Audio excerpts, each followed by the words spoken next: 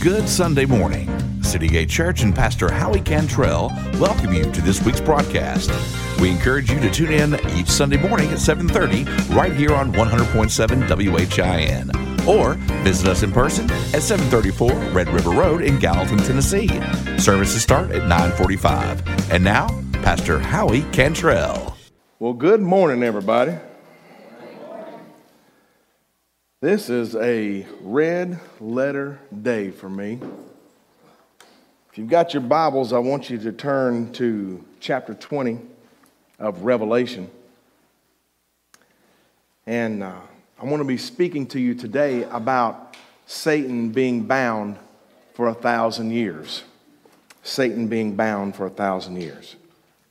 So today we're going to be talking about Satan being bound for 1,000 years. And as I go through this today, the Lord has been speaking to me and really trying to get me to understand some things. And it's not an easy thing to make sure that you're saying the right thing, that you're interpreting things right and you're understanding things correctly. But I believe that I'm seeing something here that I don't know that I've ever really paid attention to before. That's not true. I've never looked at this the way I'm going to present it to you today. And I just ask for God to help me to be able to share with you guys today and be able to give you what you need today. I want to, before I go any further, happy birthday to my beautiful wife. Just, she is the most amazing woman. And I'm grateful. Happy birthday, baby. Amen. I look at a lot of things and I struggle with a lot of things because I want to make sure that I'm giving you the right thing. And this position is not an easy one that I stand in, but I'm so humbled by, I wasn't thinking about this being Pastor Appreciation Month and the kind words, Jeff, that you said. I'm very grateful for that. But you know what made me so happy today is the joy that was on this stage, the laughter that was coming from this stage, the family feeling that was coming from this stage as we were cutting up and just enjoying getting started this morning. And then the way that Jeff spoke to every single request. Guys, I don't know if you're accustomed to that, if this is something new for you, but I absolutely love the fact that we take the time, to hear people. And that their requests are repeated back. That is so important. And I'm learning from you, Jeff. And thank you so much, man, for the job that you do. Thank you so much. Let's get into the word this morning before I start slobbering. Verse 1 says, "Then I saw an angel coming down from heaven, having the key to the bottomless pit and a great chain in his hand." Now, how do we know that he would have the key to the pit? We have to go back and look at when the resurrection of Christ took place. He came out of the grave with three things. He had the keys to death, hell, and the grave. So we know that he possesses, though he has those things, and he sends this angel with the chain and with the key. Now, I want you to hear me on when I say this, because so many times in church, when we use our churchanese language, I call it, we get caught up in saying things that are not theologically correct. And I want to correct us on something right now about the way we pray sometimes. I have heard it spoken so many times. I've even said it until I started doing some research. And that is this. How many of you have ever heard that let's just pray and bind Satan? Anybody ever heard that before? When we pray those kinds of things, we don't have the ability to bind Satan. I want you to understand that. We don't know the number of angels that fell with Satan. We do not know. We know it was a third of the populace of heaven that fell when Satan rebelled against God. And in that, since the early church, since the early days, by now would we not have had all of the demons bound and Satan himself bound? And if that's not the case, then who let them go? if we did it by the blood of Jesus and the authority of Jesus Christ, and that's how we pray, then who let him go? It's because that's bad theology. We do not have the ability to bind Satan. We do have the ability to resist Satan. Because the word declares, resist Satan and he will flee. Now that's what the word says. And the reason I'm bringing this up is because we're about to see Satan for the very first time bound. Now listen to this. He laid hold of the dragon, the serpent of old, who is the devil and Satan, and bound him for 1,000 years. For 1,000 years, Satan is going to be chained. He's going to be bound. Now, as we look at this and we go through this, I want to make sure that we're understanding some timelines here, because we're going to get some blurred lines, and I want to make them as clear as I possibly can. And I want you to see what's about to happen. And he cast him into the bottomless pit and shut him up and set a seal on him, so that he should deceive the nations no more till the 1,000 years were finished. But after these things, he must be released for a little while. Now, why is this important? Now, do we see any symbolism here? I want to show you the difference. Satan had Jesus killed. Jesus gave up his life, but Satan was the one who was fighting to get him done. He was influencing all kinds of people, and this happened. We understand this. Satan made sure that Jesus went into a hole in the ground. Satan made sure that Roman guards were placed in front of the tomb. Satan made sure that a seal was placed on the tomb. But in 3 days, neither Satan nor a Roman guard nor a Roman seal could keep Jesus in the ground. Amen? And he got up. But I want to show you the difference. God puts him in a cell and puts a seal on it, and he's going to sit there until the seal's broken by God himself. Amen? So now we start to understand who's in charge and who's not in charge. You see, what we need to make sure that we grasp today is that we have the authority through Jesus Christ to resist Satan. We make bad choices, we make bad decisions, and we're influenced all the time. Media makes sure of that. But we have to make sure that we are standing strong in the Word of God. How do you resist Satan? The only way you can resist something is to have power and authority to do so. This week, something extremely special happened to me. I had a couple of people to come into my office, two people that are very special to my family. And during this conversation with a young lady, she decided to submit to God, and she accepted Christ as her Lord and Savior. Now, we use this word submit, and we look at it as a bad word, especially the ladies in the Bible where it says, wives, submit to your own husbands. But I want you to understand something about that word submit. I want to change the way you're thinking about it. I want you to understand that submission is not just being a doormat. That's not what submission is. Submission is a willingness to cooperate. Amen. It's a willingness to cooperate. It's a decision to cooperate.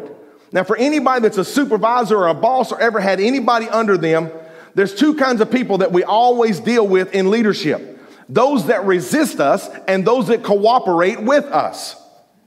The one that's always causing issues and problems, we love the fact that they walk away. We despise the fact that they walk up.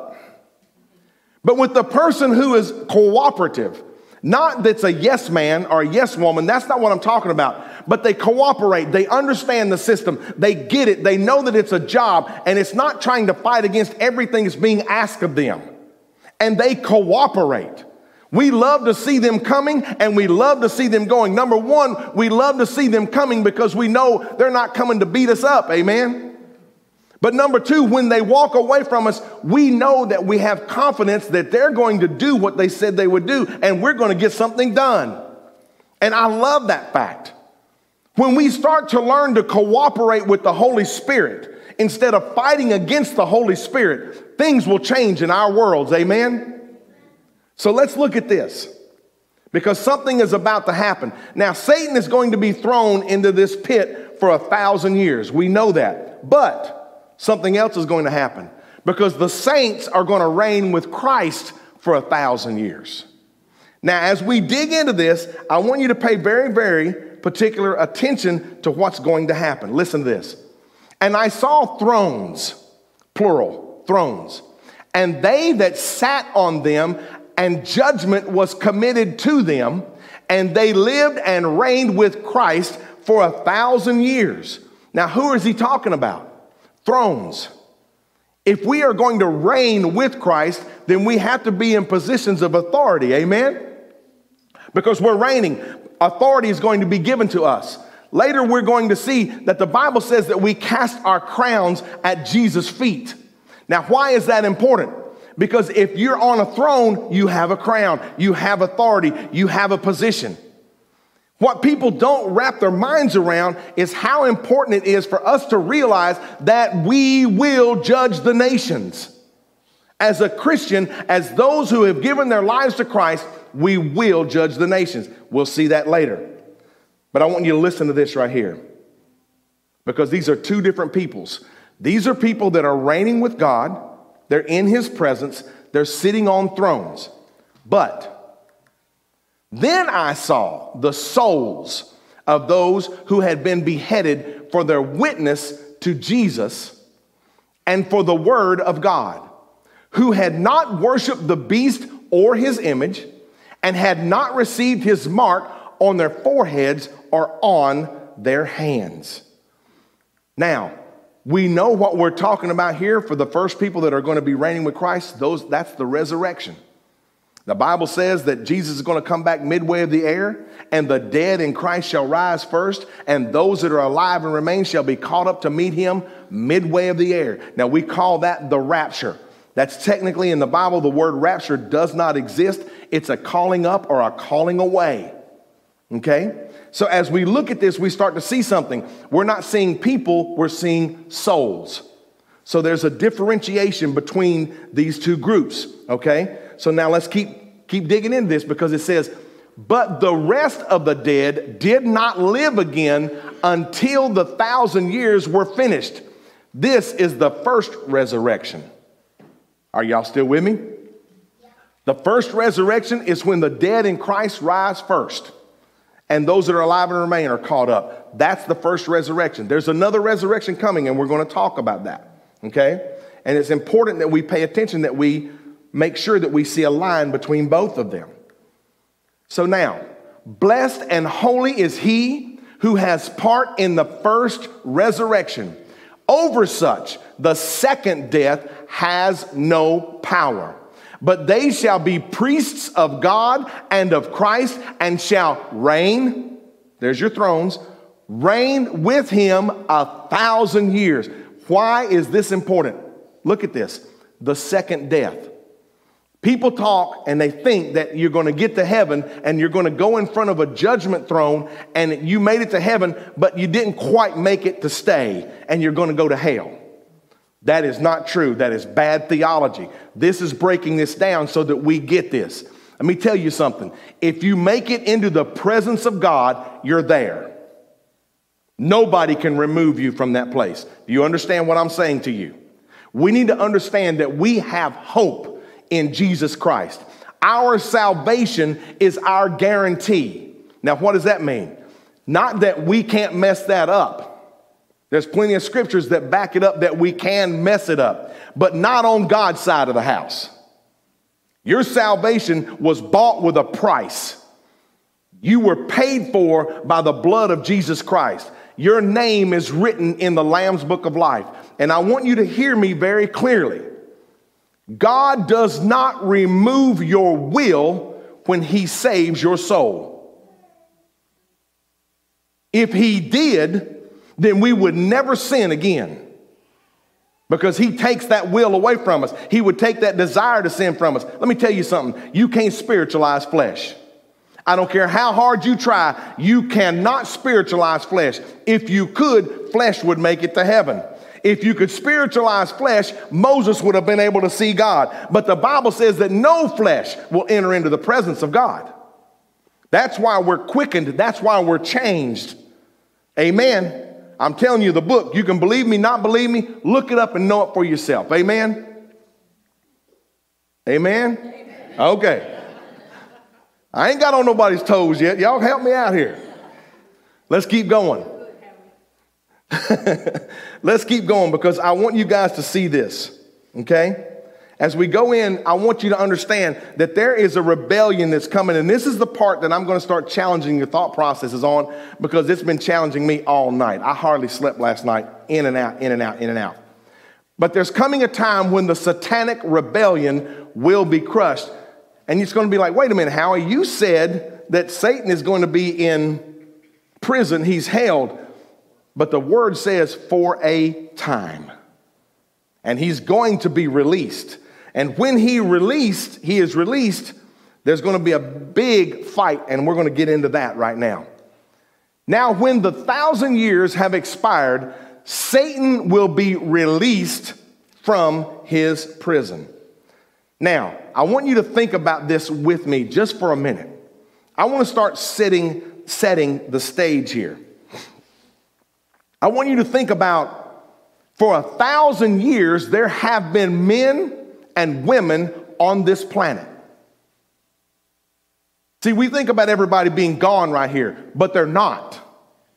It's not over yet. There's still another cycle that we have to go through before the final is completed. For 1,000 years, there are going to be people that are present here. Now, I want you to think about this. Our country has only been a country for less than 300 years. So 3 times the amount of time that our country has been a nation, plus, is what we're looking at here. There's going to be a lot of things going on here. There is going to be a remnant of people.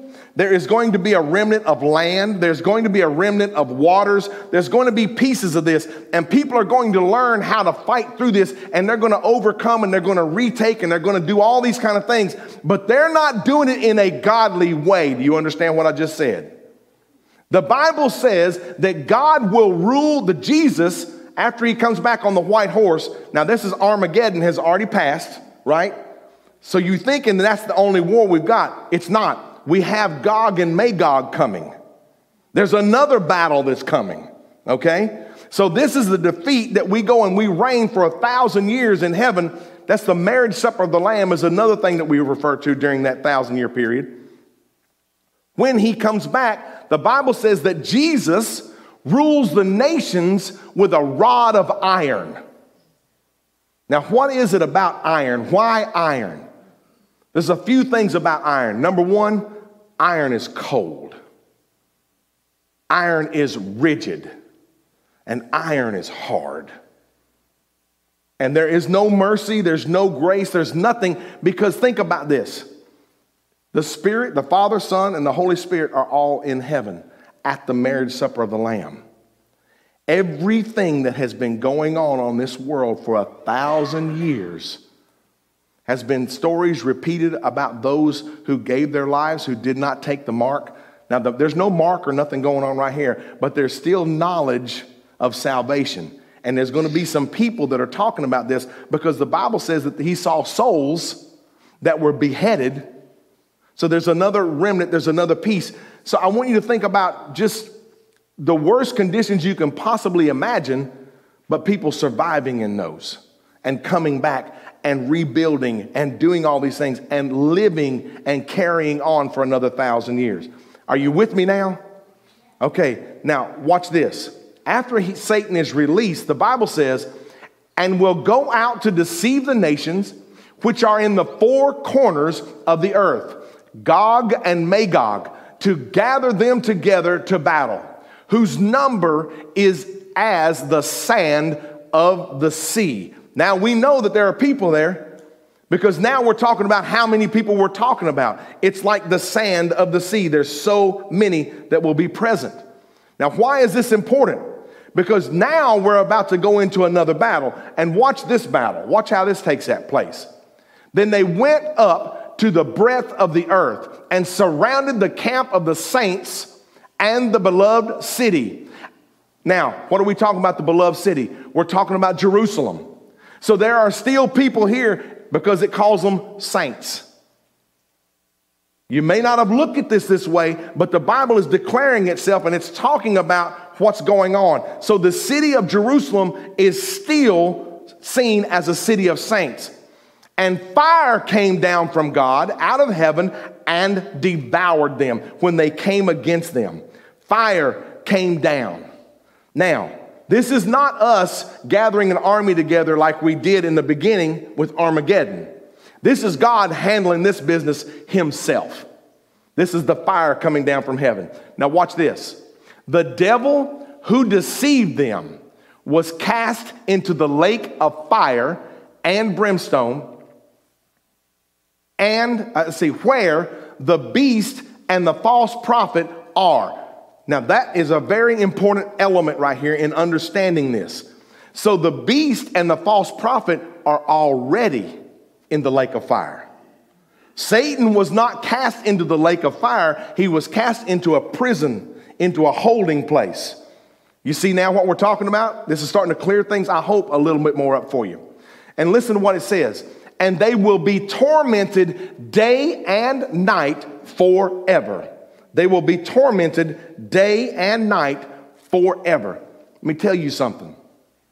Hell is real. If heaven is real, hell is real. And we need to understand, for those that are in Christ, there is hope. I want to ask you a question before I go any further. And I am like, as the young folks used to say, I don't know that they still say this, but I'm going to get up in your grill on this one. How would you feel knowing that you had the ability to lead someone to Christ? In the next 12 months, if you had the ability to witness, share, talk, tell, however that works, and win somebody to Christ, how would that make you feel? Amazing. Now let me ask you this. Because you decide that you don't want to do that that's not your place, how would you feel in knowing that somebody went to hell because you didn't open your mouth? Me too, buddy. Bad. You see now what I'm saying? You see, there's two kinds of sins. There's a sin of omission, where we fail to do something that we're instructed to do, and the sin of commission, where we did something we were not supposed to do. I'm not trying to make you feel guilty. I am not trying to make you feel bad. I'm trying to get you to open your eyes so that you understand, if you are sitting in this room or you were online today and you know Jesus Christ as your personal Savior, if you don't open your mouth up and tell somebody about him, somebody's going to hell because you didn't do your part. Amen. Now that's the hard truth. The Bible says that is our job, to go and make disciples of all nations. That's our job. That's not my job specifically. It's our job as those who have been accepted by Christ and live under the bloodstained banner. Amen? Let's keep going. I'm not trying to make you feel bad, guys. I'm trying to set you on fire so that we can pull people out of the fire. Amen? Let's keep going. Because now we move into the great white throne judgment. The great white throne judgment. Listen to this. Then I saw a great white throne, and him who sat on it, from whose face the earth and the heaven fled away, and there was found no place for them. Now, why would it be that way? Because when God shows up, we think about God as being kind of looking like Father Time. But we don't understand the fierceness of God, the holiness of God, the pureness of God. When God is seen for what he is, nothing can stand up to it. When his glory is revealed and you stand in his presence, you will know it, because I doubt you'll be able to stand. Have you ever been scared? Like bone shaking scared, like really like trembling? If you've ever been like that, it's hard. I remember I had an incident with a family member, and they were about to go to jail. And they were playing it off like it wasn't a big deal. But I remember I was standing at the back of a tailgate at a truck. And I remember saying to this person, you don't understand. They're about to take you away, and there's nothing I can do about it. And I asked the man who owned the truck, can I sit down on your bumper? You see, what happens is when you get in a place where you have zero control, when you're in a place where there is nothing you can do about anything, it will break you. It will put you in a place to make you think. I'm praying that God will be merciful to us and not allow us to be into that position to where we stand and account for those that we didn't speak to on his behalf. Amen? Don't be ashamed of Jesus. That's all I'm saying. And I saw the dead, small and great, standing before God, and books were opened. Pay attention to this, guys. Books were opened. And another book was opened, which was the book of life. And the dead were judged according to their works by the things which were written in the books. Now, if we think that God is not keeping an account, if we think that we're missing things, that God's not going to catch it, God misses nothing. I want to tell you right now, I don't want this screen to fall down behind me and the video come on and you guys to see everything I've done in my entire life. I don't want you to see it. I'll be honest with you. I look at the grins on some of your faces and I don't want to see what you've been doing neither. How many of you would feel comfortable about me playing everything you've done since you've reached the age of accountability and run it on the screen for all of us to see? How would you like that? Some of you be like, yeah, man, come on. But the truth of the matter is, the shame would overwhelm us because we would be embarrassed and we would be in a horrible shape. But everything is going to be spoken. That's why the blood is so important. Now listen to this. Then the sea gave up the dead who were in it, and the dead and Hades delivered up the dead who were judged in them, and they were judged each one according to his works. Now, listen to this, because this is where it gets real. Now, these people that we're talking about now at the great white throne judgment is not the other judgment that's coming. There's another one that's coming for Christians. It's a whole nother thing. We haven't got there yet, so slow down. But when we're looking at this piece, I want you to catch this, because these people who were dead in the flesh. They have been in the ground. Listen to this, what it says. Then the dead and Hades were cast into the lake of fire. This is the second death. You see, this is the second time. This is the eternal death. And this is the one where everybody, the Bible says every knee shall bow and every tongue confess. This is that part right now where people say that there's no God. People are agnostic. They're atheists. They believe other religions. They believe other faiths. They do all these kind of things. And they think that they're not going to see God. They think they're not going to have to bow to God. They think this is not going to happen. I'm telling you, if you are breathing right now, it is going to happen. You can count on it. And anyone not written in the book of life was cast into the lake of fire. You've been listening to Pastor Howie Cantrell with City Gate Church, located at 734 Red River Road, Gallatin, Tennessee. please visit us in person for Sunday worship at 9:45. You may also see our live broadcast on Facebook and YouTube. From everyone at Citygate, have a blessed week.